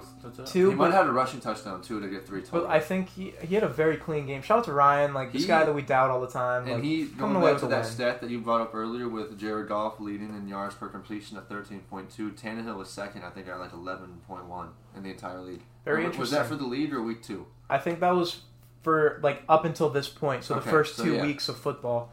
I think that's what that stat was. Did I say the league or week 2? I meant to say week 1 or week 2. So the combined 2 weeks, you knew what I meant. Which is crazy, though, to think about, because he had a very bad performance week 1. Terrible. Did, but 3 picks. He had 3 picks week 1. Yeah, it's just... Keenan Allen balled out, so if you had him in fantasy, shout out to you. 8 catches, 111 yards, 2 touchdowns. I don't really have much else to say. Obviously, we already touched on Staley and the defense blowing it, but Eckler obviously being out. Oh, this is actually what I want to touch on. It's obviously, we all know all the discussion and conversation around the running back position throughout the offseason and the pay, and you got Barkley and Josh Jacobs and Eckler and all these running backs speaking up saying to pay us more. Then you have the running backs like Jacobs who are underperforming. Barkley got hurt again. Nick Chubb got hurt, which is so unfortunate. I hate to bring them up as examples. So you're seeing sort of that side of the discussion and argument. But then you're also seeing Austin Eckler, who obviously they didn't win week 1, but he was the only reason they were in that game week 1 against Miami, and now he's out week 2, and their rushing attack is just dead. The NFL is investigating the NFLPA for text messages telling running backs to fake injuries. Really? So that's actually happening right now. I'm not saying that happening with Nick Chubb. Yeah. That was gruesome. Oh, obviously not. Get better, Nick Chubb, please. Maybe David Montgomery, your boy, might be doing some sneaky shit. No, he just got paid, though. So he got paid a nice amount for his workload, bro. But, that's just something that also to take into consideration. But, yeah, I mean, we kind of touched up on this perfectly. Logan, did you have anything to say about the Titans' performance? DeAndre Hopkins has been playing consistent ball. He didn't look that good. He looked good. He had 40-something yards week 1, Nothing crazy week 2? I'm not high on that team this year. I'm not either. I was high on Hopkins. Obviously, it's a run-heavy offense, but he's the number 1 guy. You're going to be this trusted guy. There's no one else on there besides Traylon Burks. I had the Chargers at number 2 in my power rankings in week 1. Yeah, I thought you were crazy for that. I had the Dolphins at 1, then Chargers at 2 because of that game. Just because, and then this is where do I put them now? They're dropping 13 spots. At least it keeps it entertaining for you. No, it does. That's why I like doing it, because it's not the same old thing, you see on the national media or on Twitter, because I just like having fun with it. And, if you're, obviously Logan brings the actual logical based power rankings. Which I'll do the same. Yeah, please. But, I just think it's a little more fun watching the fluctuation of player and team performances, throughout the season, and it can, influence your power rankings. But, so are you doing on a week-to-week power ranking, or are you still... I'm still doing week-to-week, but I literally... You still take into account the weeks prior? Yeah, no, that's why it's going to fluctuate. But that's what me and Logan were talking about earlier. It's going to be like a roller coaster the first 8 weeks until teams settle out and start playing to what they can be. Injuries happen. Yeah, injuries are kind of done. But for the first couple of weeks, it's going to be a little bit of a madhouse. I was going to be there's no way come week 15, you have a team that just got their first win of the season, but they won by 40 points. You put them up at number 1 just because they looked the best that week. No, but they will be adjusted according to performance. They will move around in the bottom 5. Nothing crazy. Yeah. But Logan, we didn't get your full thoughts on, I guess, the Titans, Tannehill, and just the game. Who'd they beat? The Chargers. Yeah. The Chargers they're 0-2. They're not. they're not competing in the AFC. They're just not. There's something missing about them, and I think it's Brandon Staley. Like, it's just something missing. Can't put it all together, and they never could have with him as the coach. They're like the Bills, just not as good. They never get to that point where they can. Well, they did last year, and they absolutely just fucking bottled it, dude. 27-0 in Duval against Jacksonville, but they just never figure it out, you know. Like, and it's not gonna happen with Staley, I don't think. But yeah, that's my thoughts on that game. The next game for Sunday was the San Francisco 49ers taking the W over the Los Angeles Rams, 30-23. This was a pretty good game overall. A lot of the rookie receivers for the Rams, Tutu Atwell, Nakua. Is it Nasua or Nakua? Nakua. Is Nakua? Okay. Nakua. He's been balling out. I hope so. Either way, just a dog. Matthew Stafford. Targets. Yeah, Matthew Stafford's playing really good ball as well. Shout out to them. Shout out to Sean McVay. But the story of the game is the 49ers and the rush attack with Christian McCaffrey. And Brock Purdy obviously coming in and just playing dominant football, playing within the system, playing smart and efficient ball, and passing it around. Deebo Samuel had a great game as well. George Kittle is a consistent tight end. He's a top 3 tight end in this league. Ayuk had a quieter game, but everyone else is producing. Yeah, you're not going to put up 40 every week. But it's tape adjustment. They had to adjust, and they won the game. This was a high-scoring game. Over 53 points were scored. And that's what makes you even more scared about the Niners, is that if it's not Ayuk doing it one week, it's Deebo. And that's just at the receiver position. McCaffrey's going to be doing it every fucking week. But then you can still have Kittle that can do it at any given time, too. You know, it's scary. And then you got Kyle Shanahan as the mastermind behind all of it. He is a mastermind, bro. You're happy if you're. He's playing chess. He's having fun out there. He's playing chess for sure. But I mean, Puka Nacua, 25 catches on 35 targets in 2 weeks. Insane. Broke his own record after week 1. Insane. As a rookie. Insane. He's a playmaker, and they're showing them what he can do. And once Cooper comes back, he's obviously gonna have a drop off in targets, but like he's probably still gonna command like 8, 9, 10 targets a game. Van Jefferson is never gonna be anything for that offense. No, he never was. Bro, even with Goff. Playing well now.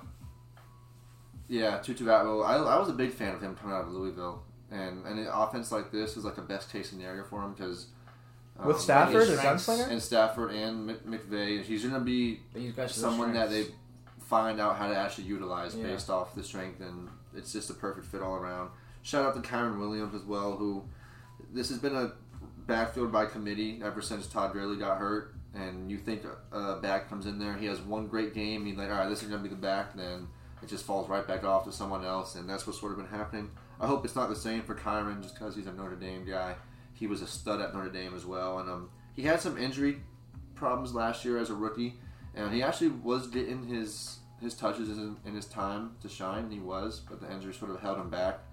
But if he stays healthy, I think he'll actually solidify himself as running back 1 for this offense, and an offense if he hasn't already. Yeah, and an offense that, watch out, can still end up being a top 10, top 5 offense, dude. With Stafford at home, yeah. And absolutely. Cooper Kupp coming back, McVay as the mastermind behind it. He himself is also a mastermind, and they're going to be a competitive team. They have a lot of fucking holes because they traded away their soul to win the Super Bowl. But what that also does is that their soul was Jared Goff. You're going to find diamonds in the rough, you know? Yeah. And it gives you, or you might not find them, but it gives you a chance to, because you're going to be playing all these guys that you're just plugging and playing from practice squads and free agents, undrafted free agents, whatnot. And you're kind of seeing the effects of that in the downside, because they're really not going to win a lot of games doing that. But overall, Niners still the best team in all of football. Mm-hmm. They are. They were after week 1. They are after week 2 as well. And it's going to be scary to see them when you can't stop them. No. You really can't. If they have a quarterback, you can't stop them. Doesn't matter who's playing quarterback, really. But especially if Brock Purdy keeps doing what he's doing, as long as McCaffrey's not lining up behind center taking snaps, you're going to have a tough time beating this team. I wish Case Cook is suited up for that championship game. He was on the sideline. He was on the sideline. I mean, imagine. Just imagine, bro. Imagine Case Cookis winning the Super Bowl for the San Francisco 49ers. I can't. I can. That's the beauty of Chef Cookis. They were talking about calling Phillip Rivers that week, dude. If they would have pulled that game out. And this next game, Logan, I know you're going to be very excited about this game. The Giants' victory, 31-28 over the Arizona Cardinals in Arizona. This was a massive comeback for the New York Giants. They played very well on offense in the second half. struggled in the first half. They looked like they did in the first week of the season. But they really kind of came together. Like you said, Brian Daboll must have fucking reamed someone's asshole in at fucking and at halftime, bro, because they came out like a different team. He was a candidate for the Bears coach, too, before the Giants hired him. And that's actually who I wanted. Damn. And I was very pissed. I don't think he was ever going anywhere besides us, because we had Joe Shane. Joe Shane, they brought him as a duo. Well, Brandon, I want to hear your thoughts on this game first. What do you think? Honestly, Trevor was saying you'd be excited to hear about this game. I wouldn't be too excited if I'm a Giants fan after this game. No, I'm not. But obviously, your team pulled off a fucking great comeback, and that's something to be excited about. But to be going down 20-0 at halftime to the Cardinals after you just lost 40-0 on prime time, that's something that's still alarming, especially now with Saquon being out at least 3 weeks. You know, I think he's only gonna miss this week. Okay. Yeah. Hopefully, he's definitely out this week. He plays tomorrow and Thursday. Yeah, I know the initial report I saw could be up to 3, but I mean that's not something you want to rush back unless he's out there faking injuries. No, he definitely hurt his ankle. But he couldn't even walk on. He's like a fast healer though. Like he's always been like a fast healer. Yeah, he's a fucking man in a lab, dude. Mm-hmm. But I mean, still got question marks on defense. Yeah, big time. The fact that you let Josh Dobbs do what he did and truck McKinney. Yeah, and I mean, still going down 28-7 in the third quarter too, but then I don't know. I didn't really watch much of this game. I was more so just following on my phone. Jalen Hyatt was a bright spot. Only 2 catches, but both of them were huge plays. One was 58. Right after the half, first play after the half. The other one was 31. That's what gave us a spark, really. Yep. So obviously, still got sacked 3 times. Didn't even sack Josh Dobbs once. Nope. So that's something that you still got to address. No pressure, in the trenches. no turnovers. But I'm sort of just picking apart, just looking at the stat line, you know. Darren Waller sort of made his name known as far as leading the team in targets that game, and the most catches as well, tied with Saquon. Just due to Hyatt's 2 plays, still led the team in yards. Darren Waller did. But I mean, there's a lot of more positives, obviously, about this week. A W for the Giants. The W being one of them. You got to start somewhere. And going 6 quarters to start the season without a touchdown is never good as well. Yeah. Terrible. I know you were going through it, both ends of the spectrum with emotions. I was just laughing at them. From the start of the game to the finish of the game. All you can do is laugh, honestly. But I mean, that was a good game and a step in the right direction for Daniel Jones. I mean, for him to throw the ball 37 times and have 321 yards as well. All in the second half, mainly. Yeah, that's still a stat line that you're just not accustomed to seeing. Like 31 points in one half is like crazy. Dude had 3,100 yards last year or something like that. Something like that. 15 he's not a guy that's really going to be throwing for 300, 350 plus a game. That's what we're going to start to see more of now. We have to. We're going to have to. But that's pretty much all I have. The Cardinals are still the Cardinals, and I'll tell you this though, they had leads in both these games, week 1 and week 2. Against the Commanders, they were up 16-0, I think, at one point, then 20-0 at halftime, and they blew both of them. Like, they're tanking. It just really makes you think and imagine and sort of laugh at what the halftime speech might be from the coach. Come on, guys, you got this. Missed some tackles. Did you ride the bus today? Or did you drive yourself? Did you ride the bus, guys? Keep that fire in your gut. What, like, bro? Let's go, guys. Keep this fire in your gut. Keep it up. It's like, what do you got to be saying to them pregame that really gets them? Like, what are they doing pregame to be so riled up, ready to go that you're getting out to 16-0, 20-0 leads, and at halftime you're just. This is what Jonathan Gannon's saying. Come on, guys, we're gonna do. Like, shots. What? You can run. How does that happen? A team that they're showing why that nobody expects them to really win more than 3 games this year. Bro, who wants to play for that team? Dude, it's no one. They traded Isaiah Simmons for what? A 6th round pick? 7th round pick? 7th. Yeah. That's terrible. But yeah, how did he do this game? He hasn't really played much, but he's been okay once he's in. Yeah. But overall, I mean, 2 tackles. Yeah. Like you said, as a Giants fan, you are satisfied with the win, but you're also, we have a rough 4 games coming up, so I don't know. It's gonna be hard to win any of them. Yeah. Seattle, Miami, Buffalo, with Washington, 49ers on tomorrow. Oh yeah, in I looked right over that. So you got San Fran, Seattle. You got 4 divisional games. Playoff teams against playoff teams. Did I say divisional? Yeah. Conference games. Yeah, non-conference games. Then you have. Oh no, they are in the conference actually. Besides the Dolphins and the Bills.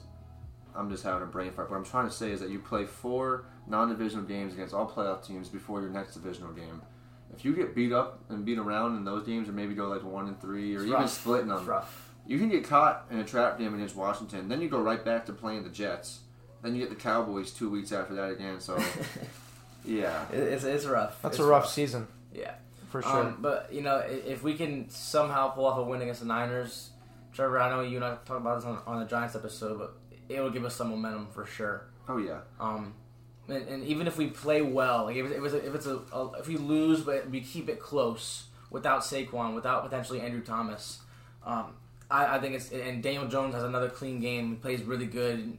And, maybe we just lose because they're the better team and we're injured. Yeah. Like if we gotta get some confidence, and then maybe that next week beat Seattle. Obviously take it one game at a time, but then next week Miami is gonna be a rough one. It's in Miami, and then I think we can beat Buffalo hopefully, but. We gotta get some momentum going, and we had that spark this game, and it was with Jalen Hyatt. It was Dan and Jalen Hyatt. That's what created the spark, and maybe throughout the season, we see him get more involved and keep being that spark for us. Yeah. Or once Saquon's back, you hand out to Saquon, he gets you 7 yards, and you throw it down the middle to Darren Waller, he gets you 15 yards, and then Jalen Hyatt 30 yards downfield might be wide open because they're playing up front. So.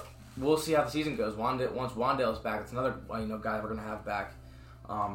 Just guys that can create this more of a spark, because Daniel's bringing it. Yeah, he's trying to. He really is trying to. He definitely brought it. He brought the confidence, brought the fire to us in this game. I think Trevor. What about you? You have any thoughts on this? The defense stepped it up in the second half towards the fourth quarter. Daniel Jones looked really solid in the second half. Obviously, 31 points in one half is very impressive. They just can't be bipolar like this throughout the year, especially upcoming. Some consistency. I don't expect them to win tomorrow night against the 49ers on Thursday Night Football. I don't think anybody is. Yeah. I will say this: if they could do a respectable, just play respectable, like be a legitimate fight, be competition, put up 20 points, put up 25 points, put up 24, whatever. You can actually gain some production out of that, and. That's all you really need right now. And if you do win, fuck, man. You can beat anyone, bro. That's the best team in football, according to many. And well, the Bears beat them in Week 1 last year. Well, that was with Trey Lance. And true, we don't have to talk about that part. I agree. We don't have to talk about that part. Or the weather conditions or anything like that. Yeah, we don't have to talk about any of that. They did beat them. We beat them. You did. You did. The Bears did. We got the number 1 overall pick. Yeah. So. Yeah. If you beat them, you're the number 1 overall pick, though. Yeah. Hey, that's a good way to think about it. Then we'll go, 2-15? Yeah. God. But this next game we can just gloss over. The Jets versus the Cowboys. The Jets got shat on. Zach Wilson. 30-10. Brandon Aubrey, kicker for the Cowboys, shot out former USFL champion, 2-time. 16 points in this game. What else can you ask out of your fucking kicker? Nothing. Just a menace to society. Hit a 55-yarder. He missed his first one, too. His very first one, he missed it. I think that was not this game, but in Week 1, yeah. His very first kick in the NFL, he missed. Just the jitters. He's made everyone since. And I think we're going to see a guy for years to come kicking for Dallas. I hope so. And that's Brandon Aubrey. But yeah, no, Zach Wilson sucks. I think we can all just solidify that. I still believe in him. I still think we have to trust him. Please stop believing in him. Just don't. At least for another 2 more weeks, let him get a little bit more comfortable. But bro, just call someone. Hold up, man. You're gonna have more faith in him than Justin? No. Okay. No. Okay. I don't tell him this. The only reason why I believe in Zach Wilson is for Rodgers. That's the only reason.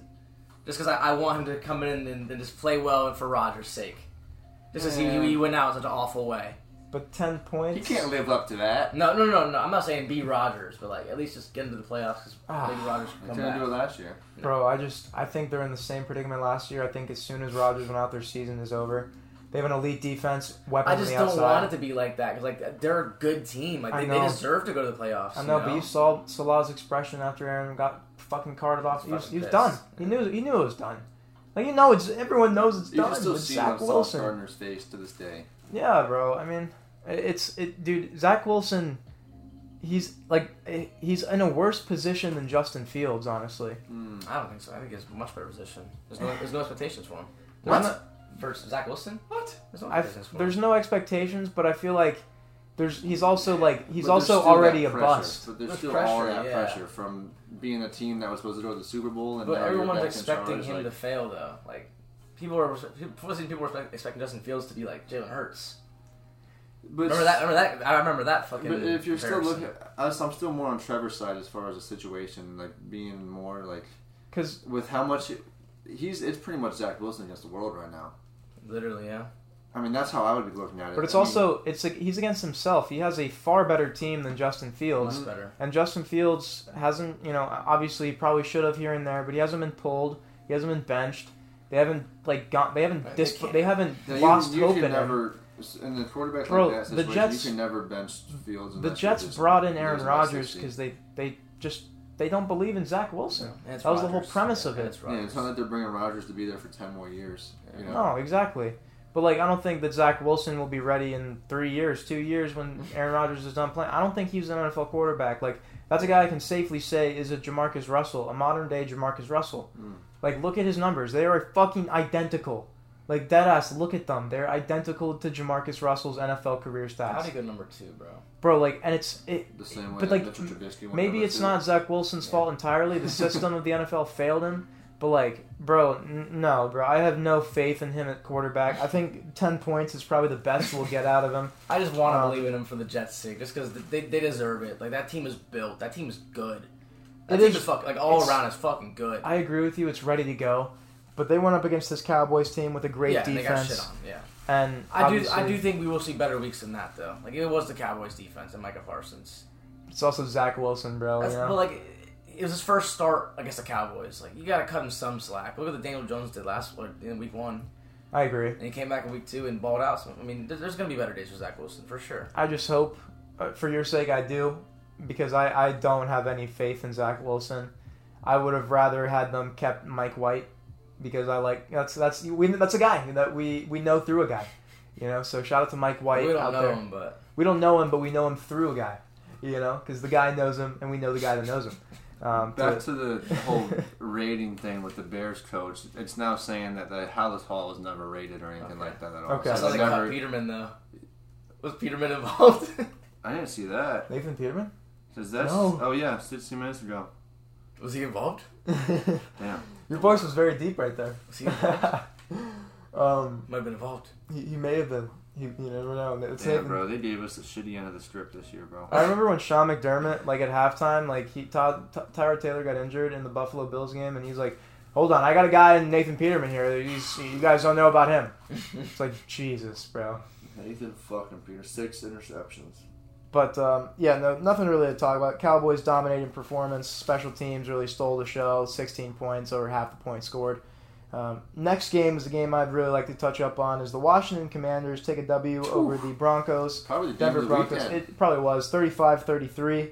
And this is honestly, bro, the final drive down the field by Sam Howell to win the game. Russell Wilson too. He fucking balled out. He balled out, but Sam Howell to come up with the win, which is what I care 39 about. 39 pass attempts. I'm going to keep going back to that with young quarterbacks and getting the pass attempts to see what they can truly be for you, And I'm going to keep holding that against the fucking Bears and how they do Justin Fields. I agree. I'm keep bringing them into it though. And Sam had a good game, but Russell, like you said, Logan, he balled the fuck out. They have a really good offense. They Sean look better, but they still suck. Yeah, they look better, but Brian Robinson balled out as well. Yeah. RB2 in fantasy right now. Terry McLaurin had a really good game. Jahan Dotson was, kind of there, but just overall, still a threat. I just think that the Commanders they're a team to watch out for in terms of grit. So I think they could go toe to toe with most teams in the league right now. I mean, I don't know about that. I think they have the grit and genuinely the defensive awareness because Ron Rivera, don't forget about it. The man did get a team to a Super Bowl, and the defense with Luke Kuechly was stellar. And I think he can kind of not completely replicate it, but he can bring some of those ideals and cultural kind of mentality and mindsets, especially with the scheme. It looks like it's a bend don't break defense. 7 sacks. Yeah, I do want to pump the brakes a little bit though because they beat Arizona and who they beat? The Broncos. Yeah, the Broncos is a hyped up team though because Sean Payton is a very very good coach. They were 6-11 last year. It's not. It's an impressive win, yeah, but let's see it against who they play next week. I got it. The Dolphins. Oh no, that was a different game. No, they play the Bills next week. Okay, let's see it against the Bills. They play the Bills. They play the Bills, Eagles, and Bears. But I'm going to say this: from what I've seen out of this team, I think they are gritty. I think they have the capability on offense to score, and their defense, 7 sacks on anyone is fucking impressive. Yeah, it is. But that D-line is good. Anything you guys wanted to add on this game? I didn't see much of it. I know Brandon Johnson had 2 catches, 66 yards, 2 touchdowns, so that's always a good game. Marvin Mims had 2 catches, 113 yards, and 1 touchdown. So the big play is there for the Broncos, and they're not even using Cortland Sutton or Jerry Jeudy in that aspect, So it shows that. Also, I wanted to say Russell Wilson looks like he did lose weight, got a little more athletic, but he's still not as fast as he used to be. But Sean Payton needs to still extend the play though and get that first down if he really needs to. It's just their defense wasn't coming in on those clutch moments. Defense is bad, dude, and that's what's been losing them these first 2 weeks here. Defense is bad. They could have won week 1 against the Raiders, but it wasn't for a missed extra point, at least, too. Facts. But we'll move on to the next game here. The Dolphins took a W over the New England Patriots. The Miami Dolphins took a W over the New England Patriots, 24-17. This was also the last Sunday game of September 17th. Obviously, the Dolphins look like a contender this year. I think they have the defense to do it. I think they have the coach to do it. I think they have the quarterback to do it if he stays 100% healthy. I think they have the rush attack by committee. Don't even forget about Jalen Waddle. Don't forget about Vic Fangio as well, being the defensive coordinator. And Jalen Ramsey will be coming back in December around that time. Xavier Howard got 4 baby mamas at the same time. Vic Fangio is that's crazy. Vic Fangio is one of, if not the best, defensive coordinator in all of football. He did it with the Bears that season when we went 12-4 in that defense when Eddie Jackson was getting pick sixes week after week. Yeah. And Khalil Mack was there and Roquan was there. Facts. He did it with the Broncos while he was there, before coming over to, the Dolphins now, obviously. But when was he with the Broncos? 2020? Yeah. Okay. They had decent defenses then. Who they have at court? That was the Drew Lock era, right? Yeah. Something like that. Yeah. So not the best, but you can see with the Dolphins that he's really actually kind of trying to revolutionize. This team. He was in the head coaching role with Denver, and that's not him. He's a coordinator, and he needs to stay that way, and that's where he really flourishes and shines, and you're starting to see that now, especially throughout his career. Raheem Mostert had a great game. He's another one of those running backs. He's going to be productive if he's healthy. Yeah. Exactly. So that's a lot to sort of ride on when you're trying to bank on the Super Bowl and being a contender as a fan base and as an organization when you just got to rely on your players to stay healthy because you can never really expect any type of injury. But I agree 100% this team is a contender. I still think it's an overreaction to say that they're going to run away with this division as of now. But they definitely are the favored. I'm taking them to win. And they do look the best, one of the best teams in football throughout the first 2 weeks. Tua had a pick, but still, he's Tua. He's accurate. He's efficient. He's going to keep you in games with his arm. And if this team is getting in a shootout, I'm always going to fancy them. And they have the playmakers on defense, especially when Jalen Ramsey comes back. Then any offense with Tyreek Hill and Jalen Waddle on both sides of the ball is going to be prolific and keeping you in games. 100%. Mac Jones still is looking better than he has in recent years, but is he still really going to be the answer for the Patriots? I don't think so. I don't know if Bill Belichick will still be the answer for the Patriots as a coach. Might be for the foreseeable future. Yeah, I agree. There's always still going to be in games for the most part. The defense is always going to be sound. Hunter Henry had a good game. Shout out to him. My biggest takeaway from this game was just that blocked field goal and how that guy lined up from the sideline and sprinted over. Yeah, that shit was raw. That's some Bill Belichick ass shit. Yeah, exactly. That's the one thing we'll miss from is shit like that. And Pat McAfee broke it down well on his show. Shout out to him. But you can see a lot of people on field goal units, they read the little cadences and nuances from the snapper, whether it's picking his head up, down, whatnot. This guy over there in the corner was reading the holder, the placeholder. And he saw a certain thing in him that he knew he had to start sprinting at this moment to where he would get there at a certain time based off what he did, and that's some Bill Belichick. That just makes you appreciate it so much more. That's just like some shit you only see from a Belichick special. That's really all I took out of that game. Monster had like a 43-yard touchdown run, which was electrifying, but I expected them to win. Yeah, I didn't think it would be this close, but it's a divisional game. Bill Belichick coached the Patriots team. Yeah, always going to be competitive. Always going to be close. Logan, any thoughts on that game? I think you summed it up very well, Brandon. Yeah, I agree. I think we're all good there. But let's start off with the 2 Monday night games. It was a doubleheader. Ugh. The Saints took on the Panthers, and they won 20-17. Derek Carr leading his team to a 2-0. kind of start here. I don't know how I feel about either of these teams quite yet, but the defense of the Saints is very good. I like the defense for them. And the Panthers' offense is it's very rough. Brutal. It's rough to watch, but kind of a lame game for Monday night, honestly. Yeah. I think the Bucks and Falcons are better than both these teams by far. Okay, I agree. By far, like it's not even close. Like watching these two teams, like it was kind of disgusting. Both offenses are just mid. Derek Carr is mid. Bryce Young is, I know he's a rookie, but he's looked bad. He had 90 passing yards or some shit like that. He lined up behind their own offensive lineman as well. Really? Did you guys see that? No, I didn't. It was nothing like crazy. I'm just sort of picking, but they came out of the huddle and they lined up in shotgun, and he lined up behind the right guard, and Miles Sanders was next to him behind the right tackle, and Miles Sanders was like, "Hey, yo, you got screwed over, bro." Oh my god. Fucking they can't do a QB sneak with him. Yeah, no, they really can't because he's too short. But honestly, it's one of those things where hopefully he'll get better at it. Sorry for that little cut there, y'all. But overall, I think the Panthers, like you said, Logan and Brandon, you kind of summed it up as well earlier. We were talking about Bryce Young a little bit earlier in the pod, but it just does not look full sound. No. It really doesn't. It's going to take time, but it's looking rough. And the Saints look like they can maybe be a sleeper at some point, but like you said, the Falcons and the Bucks look better. I was a lot higher on the Saints after week 1 than I am now after this game. I mean, they only won this game by 3. Derek Carr didn't even have a passing touchdown. The Panthers' defense played a lot better. Dante Jackson had a lot better of a game. He had a very poor week 1 performance. And that defense is no slouch at all. Derek Brown, Brian Burns, Dante Jackson in the backfield. I think they still have Jeremy Chin. I'm not too sure. He is, yeah. But yeah, you would have liked to see the Saints. I mean, it's a divisional game at the end of the day, but if I'm a Saints fan, I would have expected to win this at least by 2 scores. Yeah. Not 3 points, really, at all. At least 100%. A touchdown, you know? But that's one thing that's going to be certain, though, is that the passing attack for the Saints, just like I said, week 1, will be prolific and be a threat for the entirety of the season. Derek Carr's never really been in this type of position with the type of weapons that he's had in the system. So, and when a guy like, I think I said this last week too, but when a guy like Derek Carr was trying to run away from the situation in Oakland like it was, you know some shit's going on there. Mm-hmm. And it's just good to see him land on his feet, because a lot of people didn't even think he was going to make a team this coming year, which I think is absurd, because he's very talented. Yeah. I was one of the biggest Derek Carr fans that season when he got hurt against the Colts, when he was having an MVP season. MVP year, yeah, like he was having an MVP right? season and was leading the Raiders to the playoffs, and he just had that awful injury. I think it was the second to last week against the Colts. They were going to win that game. He was going to be benched week 17, getting ready to the playoffs. It was one of the most devastating things.